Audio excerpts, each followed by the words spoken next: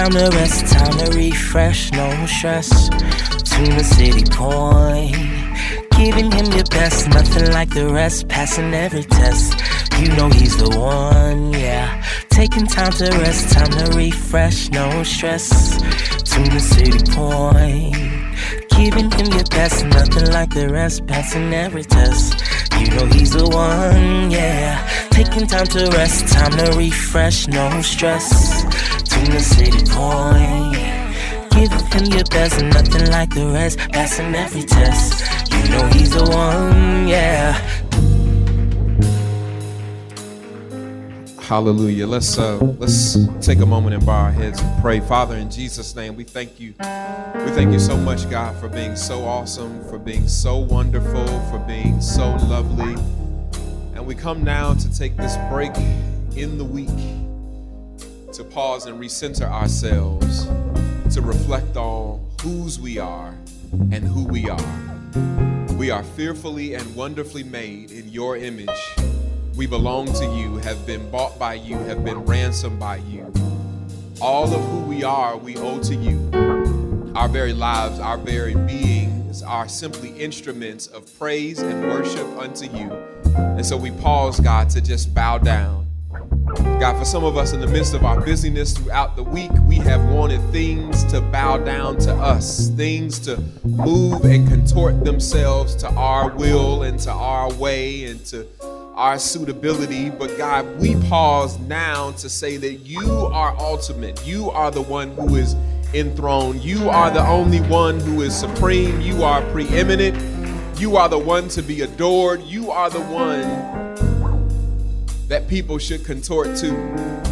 And so now we bow ourselves to you, God. We humble ourselves to you, God. We ask that you forgive us of all of our sins that we have committed throughout this week. We ask that you will forgive us of the sins of omission and the sins of commission, the things that we should have done that we didn't do, the things that we did do that we shouldn't have done. Lord, we just ask for your mercy. And through the symbol of Jesus Christ, we know that we have that mercy, we have that grace. And we thank you for the standing that we have. We thank you that there is therefore now no condemnation for them that are in Christ Jesus. We thank you for that. We thank you that whom the Son has set free is indeed truly free. We thank you for that, Lord. I pray that as the preaching moment is at hand, you will preach through me to these your people in a way that will be impactful, real, and relevant. Help us to leave this space and this stream better than we were when we entered it. It's in Jesus' name we pray. Amen. Won't you praise God for the band and for the music ministry? Amen. So we got a couple of live streams going right now. One was like a just in case, like in case of emergency, break glass. So that's streaming right now. Some of you are streaming on that one. There is another live already on Facebook that has been streaming from the main camera, and it's also on YouTube. So if you are listening to me and you are streaming and your stream cuts off in like 15 seconds, it's because you're on the test stream. And so just scroll up a little bit and you'll be able to go over to the main stream. So wanted to just let y'all know that. And so I'll see y'all on the other stream. If you can't find it, we're streaming on YouTube as well, and that one is up. So we'll see y'all back in a minute. All right. So just want to shout out Nissa. So Nissa is standing in for Shonette this week. Shonette's on vacation, and Nissa has been working hard all morning. I'm talking early this morning, high pressure to get the stream up and running, and that's so important because one of the things that we're also doing today is we are doing the licensing ceremony for Minister Shayla Hudson, and recognize that she has family all over the country, and wanted to make sure that we have our stream up. And so I just asked Nissa, just put all your effort and attention into that. And if we do get this up, fine. If not, we got video and everybody's able to stream in, then we're golden for this week. Awesome. Okay. Oh, you getting up here too? Okay. Okay. All right, cool. So all good. So y'all gonna have to like take out your phones and like read your own scripture today. Look at that. Look at that. So we'll be looking at Acts chapter 12. We're continuing on a series of preaching, closing it out actually that we've been on throughout the month of March. The title of this series is Be the Church. And what I've been endeavoring to do is to get us to think and imagine anew regarding what it means to actually show up as the church in the 21st century. And so in order to do that, throughout the series, we've been looking back at how the early church, the first century church, understood themselves as the church. How did it manifest for them? What did they feel that it meant to be the church? And so we looked at the Cooperative Economics Church. We looked at that during the first week streaming and then the first week in person. Looked at what it looked like for them to be the Cooperative Economics Church, right? Where they were pooling together resources to meet the material needs of everybody in that church community. So that was a hallmark of how they showed up as a church. Another hallmark of how they showed up as a church we talked about last week is that they were a relational church. So last Sunday we talked about the relational church. And we see very much that they were not simply content with being a part of a congregation or a crowd, but they were community, right? Meaning that they were in each other's lives, that their manifestation of church was not simply aligning themselves in pews, but it was aligning themselves around tables. It was in living room. It was in living rooms. It was in homes. It was connecting with each other, showing up for each other that way. And so the push was for us to move beyond this concept of just being a part of the crowd, being a part of the congregation, but really taking that next step into moving into being in community, being in relationship with each other. Because after all, that's the only way we really can exercise our spiritual gifts that God has given us for one another is when we know each other. And so looking to move beyond simply the surface, hello, goodbye, good to see you, and recognition of somebody that attends church with me to actually being somebody that I know and that knows me. So that was the push last week. This week, we're going to close it out by talking about the praying church as the third and final hallmark that I want to lift up. So we're looking at Acts chapter 12, lengthy verse of scripture. It's going to be verses 1 through 17. I'm reading from the Contemporary English Version. So if you Google that, Acts chapter 12, verses 1 through 17 from the Contemporary English Version. And I'm going to talk about the praying church. All right, here we go. Verse 1 says, "At that time, King Herod caused terrible suffering for some members of the church. He ordered soldiers to cut off the heads of James, a brother of John. Now, when Herod saw that this pleased the Jewish people, he had Peter arrested during the festival of thin bread. He put Peter in jail and ordered 4 squads of soldiers to guard him. Herod planned to put him on trial in public after the festival. While Peter was being kept in jail, the church never stopped praying to God for him. The night before Peter was to be put on trial, he was asleep and bound by 2 chains.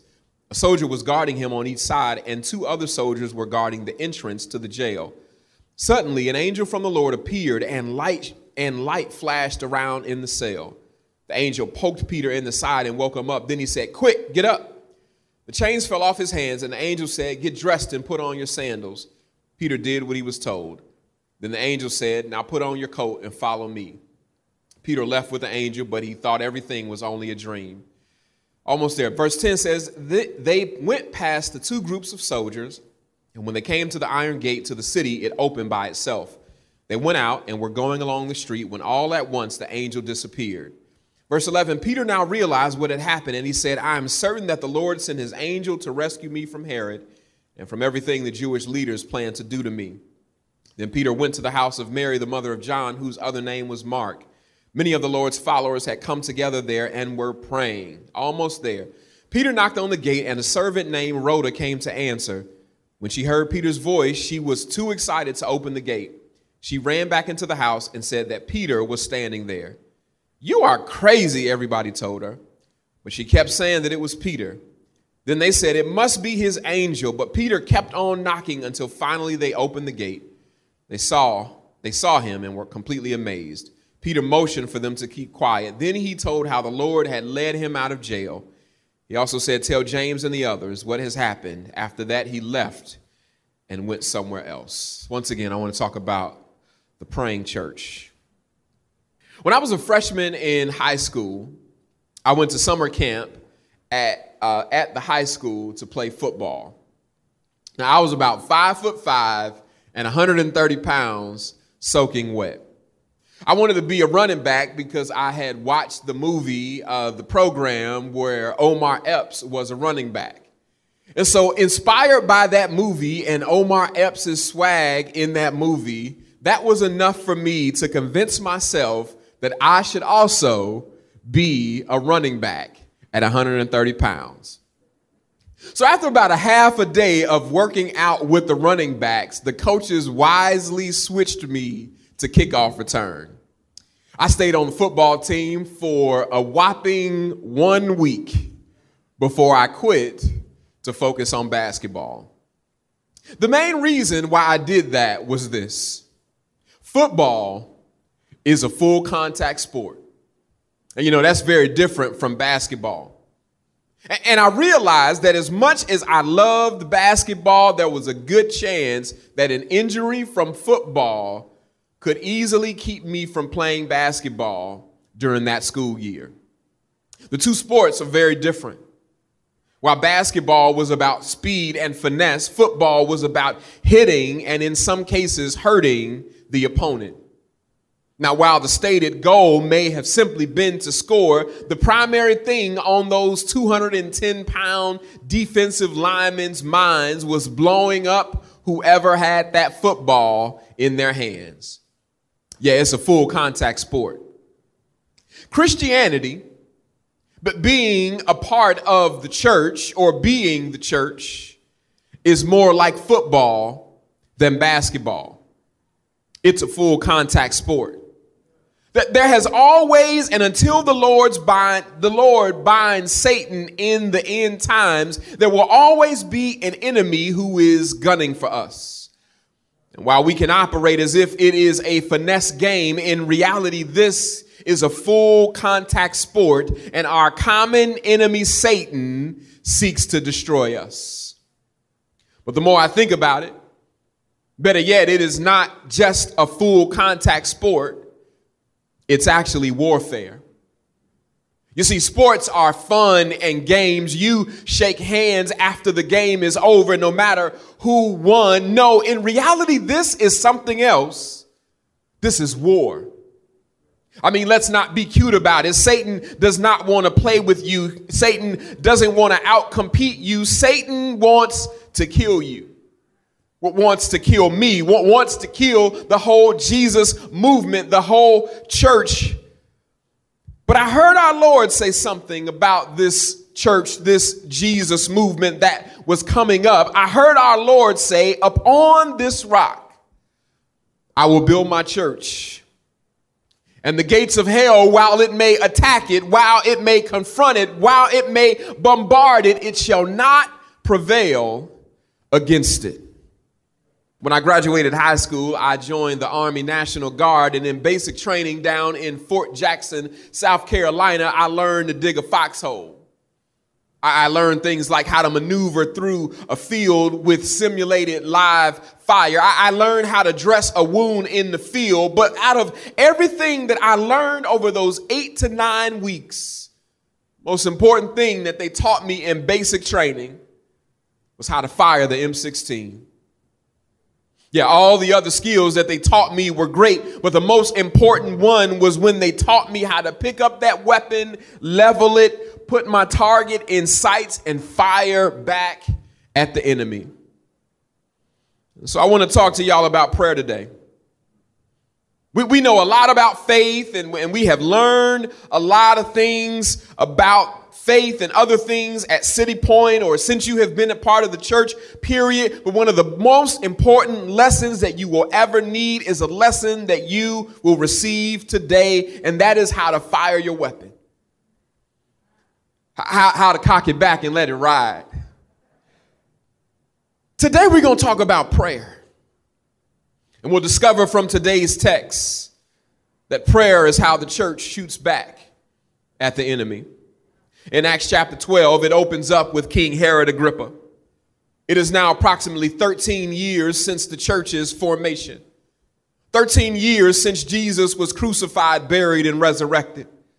13 years since Jesus ascended to heaven after telling his followers that they would receive power after the Holy Ghost came.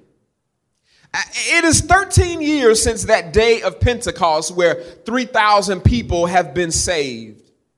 Jews in Jerusalem have been converted to Christianity, many of them, but then Jews in Jerusalem have also been fighting Christianity. Along comes Herod Agrippa, the grandson of that crazy Herod the Great, who in the beginning, I believe, of Matthew is the one that is having all those babies killed. Along comes Herod Agrippa, his grandson, who's just been appointed by the Roman emperor as king over the whole region of Judea. Herod is known for being carnal when in the presence of Greeks, but pious when in the presence of Jews. And he was seeking out ways for him to curry some favor and acceptance from the Jews. And so in order to do this, he started having Christians arrested. Luke says in Acts chapter 12, verse 2, that one of them is the apostle James, the brother of John. Verse 2 said that Herod Agrippa had James executed with a sword. And when he saw how much it pleased the Jews, he decided that he would double down and arrest Peter too. So he puts Peter in prison. It's during the Jewish high festival, so he couldn't try him or execute him until all these festivals are over. So he puts Peter in prison, and he doubles the security to ensure that Peter does not escape. The word says in verse 4 that Herod's intention was to bring him out for a public trial, which was really just going to be a public spectacle before he would finally sentence Peter to death. And he was going to do it as soon as the Passover was over. And so here is the church in a state of trauma. It is likely not safe for Christians in the streets anywhere. Herod is on a rampage. Jews are applauding his rampage. James has been murdered by the government. They cut off his head. And other Christians have been arrested just for being Christians. And now Peter, the leader of the church, this movement of tens of thousands of people, is locked up and facing what looks like to be another execution. The enemy is popping off shots. The enemy is shooting at the church, is bussing at the church, trying to destroy the whole movement. My question this morning is, what does the church do? How does the church respond to this threat? It's right there in verse 5. It says that the way that they fired back, the way that they shot back, the way that they defended themselves was that they prayed. When you look at it, in all honesty, to many of us, it looks like a pretty weak response. It looks like a passive response. But let me tell you that prayer is the most powerful response available in the world, because prayer uses the power of God to fire back at every negative situation. Yes, prayer seeks God on our situation. The church community prayed. The night before Herod was bringing Peter to trial, while the church was praying, a miracle happened. An angel broke Peter's chains, led him past the guards, out of the prison and out to the streets. And Peter walked to Mark's mama's house, where the members of the church community were together praying. Don't miss this. It's at nighttime. It's late enough for Peter to have been sleeping. It's at nighttime. And the church community is together and they're praying. Peter knocked on the gate. They didn't believe it was him. Peter kept on knocking. They let him in, and Peter told them the whole story of how he had been led out of prison by an angel. Peter's like, y'all tell the other James and John and the brothers what happened. I'm about to bounce because Herod is about to be looking for me. And we don't end up seeing Peter again for a good handful of chapters.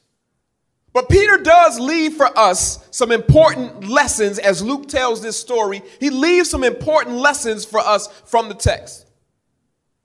The most powerful lesson is that prayer is the church's secret weapon. Yeah, it is that prayer is the most powerful, potent firepower of the people of faith.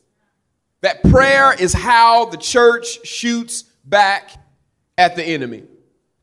Ephesians puts it this way. It says, the weapons of our warfare are not carnal, but they are mighty through God to pull down some strongholds.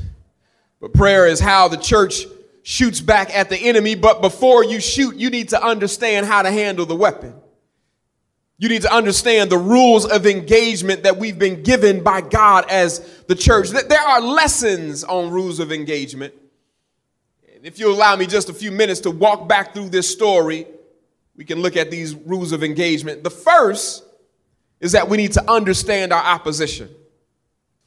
When I was growing up, there was this thing that we would do in the neighborhood. It was called play fighting.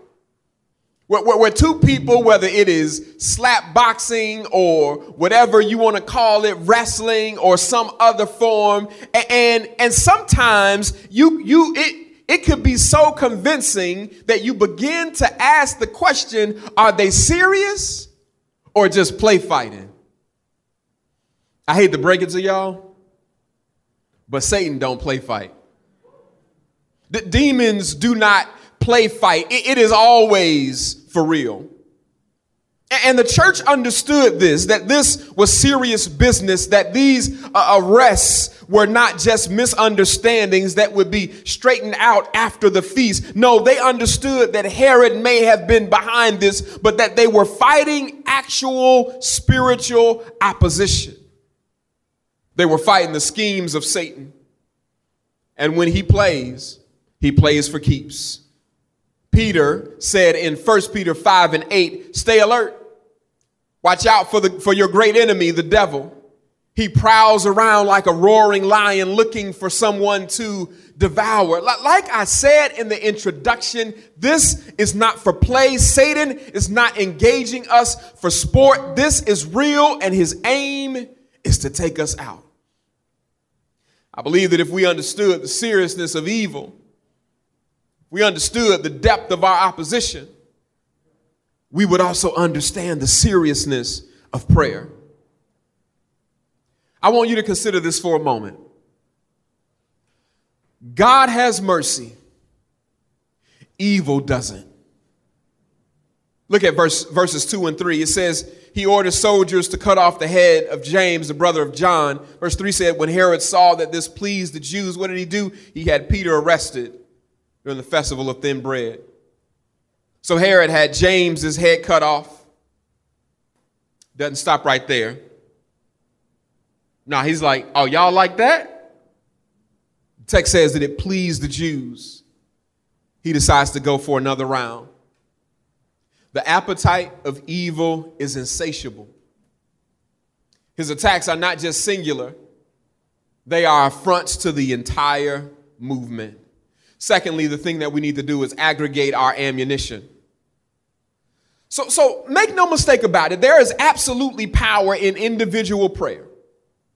But may I suggest to you that there is exponential power when members of the church come together to pray. Some of y'all do that on Wednesday mornings. And what we see in Acts chapter 12 is that the church came together, and they came together to pray in community. Verse 12 says, many of the Lord's followers had come together there and were praying.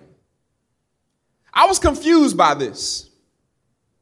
Why the need to come together to pray? What is the difference between that and people individually praying for Peter? I pondered this. I meditated on this. And I sensed that the Lord gave me this revelation. And it is that it is because you fight an army with an army. That you go up against Satan and his demonic forces with an army of your own. And when an army fights, the whole is greater than the sum of the individual parts. In Acts chapter 12, instead of individuals firing off their own shots back at the enemy, the army came together. They aggregated their ammunition. They ready aim fired directly at Satan and his demonic forces, at Herod, at the devilish schemes. They gathered together to pray. In Deuteronomy, we learned about the exponential power that God provides. It says 1 can chase 1,000, but 2 can chase away 10,000.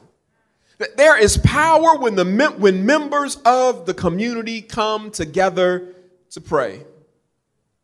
So I ask you this morning, what schemes of the enemy do we need to come together to pray about?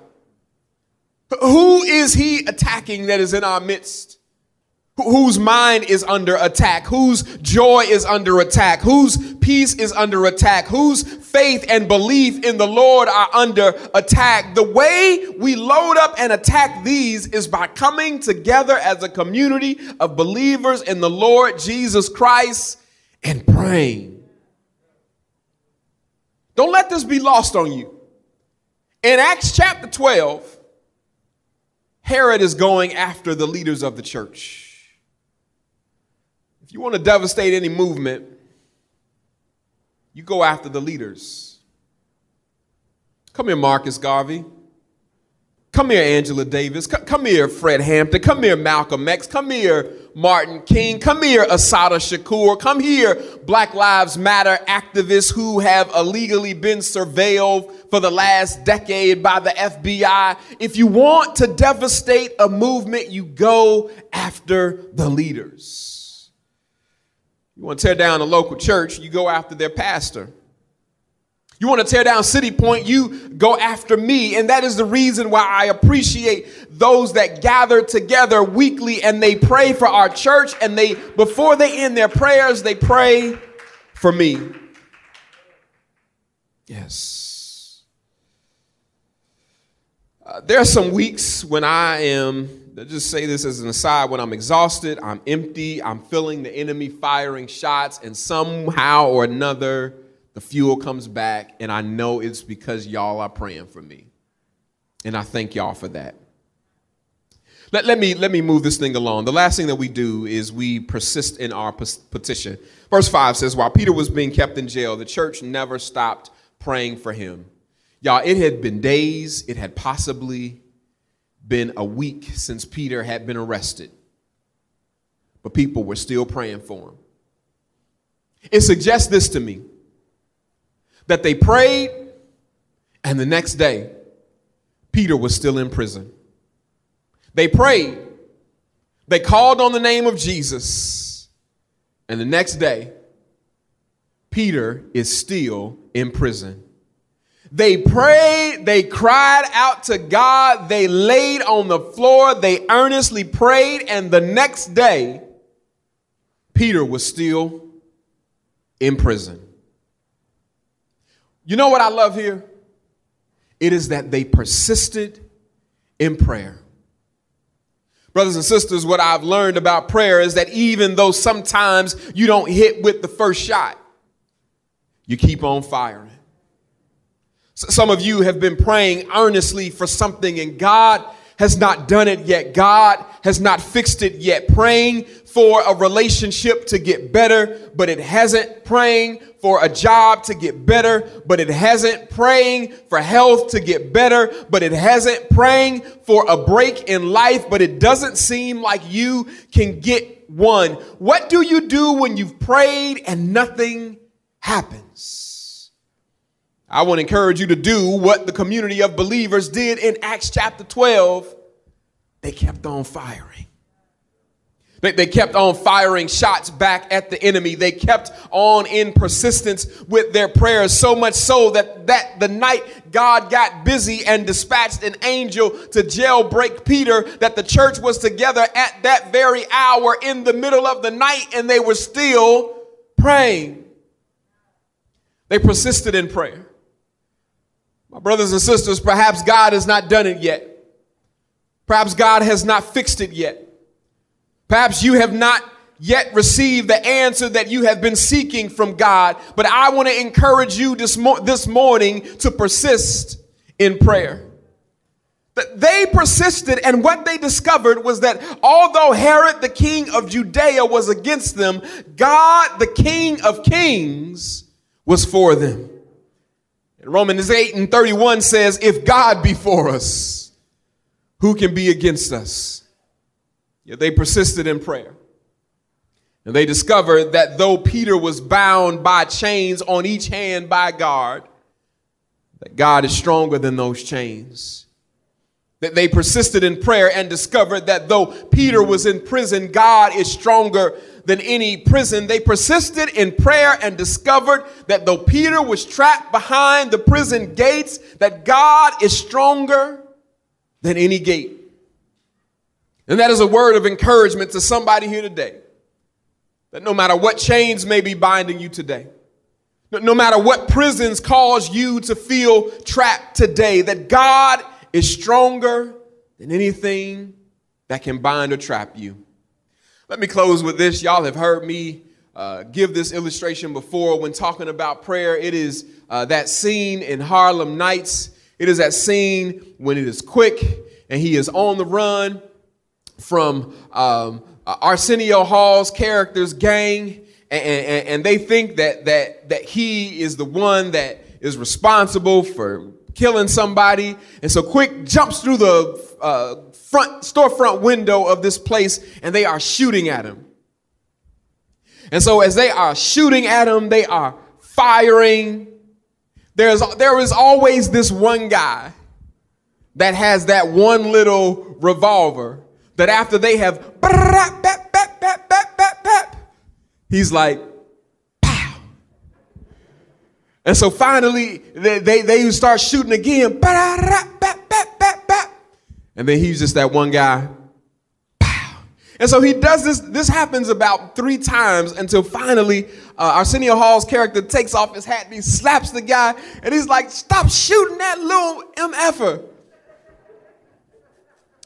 Beside that being a classic, funny pop culture scene, I think it is also a picture of what it looks, the difference of what it looks like when we in community pray, when we aggregate our firepower together. We are like Arsenio's character and the others. We are firing heavy rounds at the enemy versus standing out there all by ourselves. That's what it looks like to pray in community. That's what it looks like. That is one of the features of being the church. When we come together, not just to break bread, when we come together, not just to hang out together, but when we come together, not just to play some spades, when we come together, not just to aggregate our funds together to help each other, we also do some of that classic stuff, like coming together to grab hands, to bow our heads, and to call on the name of Jesus on one another's behalf. That is a part of what it means to be the church. We've had 2 years. The pandemic has caused us to have 2 years of oftentimes isolated living, working in isolation instead of amongst other people, and sometimes church and isolation streaming together, isolated from our friends, not able to go out together often. Let me push us that there is something about being a part of a community of people that you can gather together with and pray. It reminds us that we're not in life alone. We're not fighting the good fight of life alone, but that we are fighting it with other people.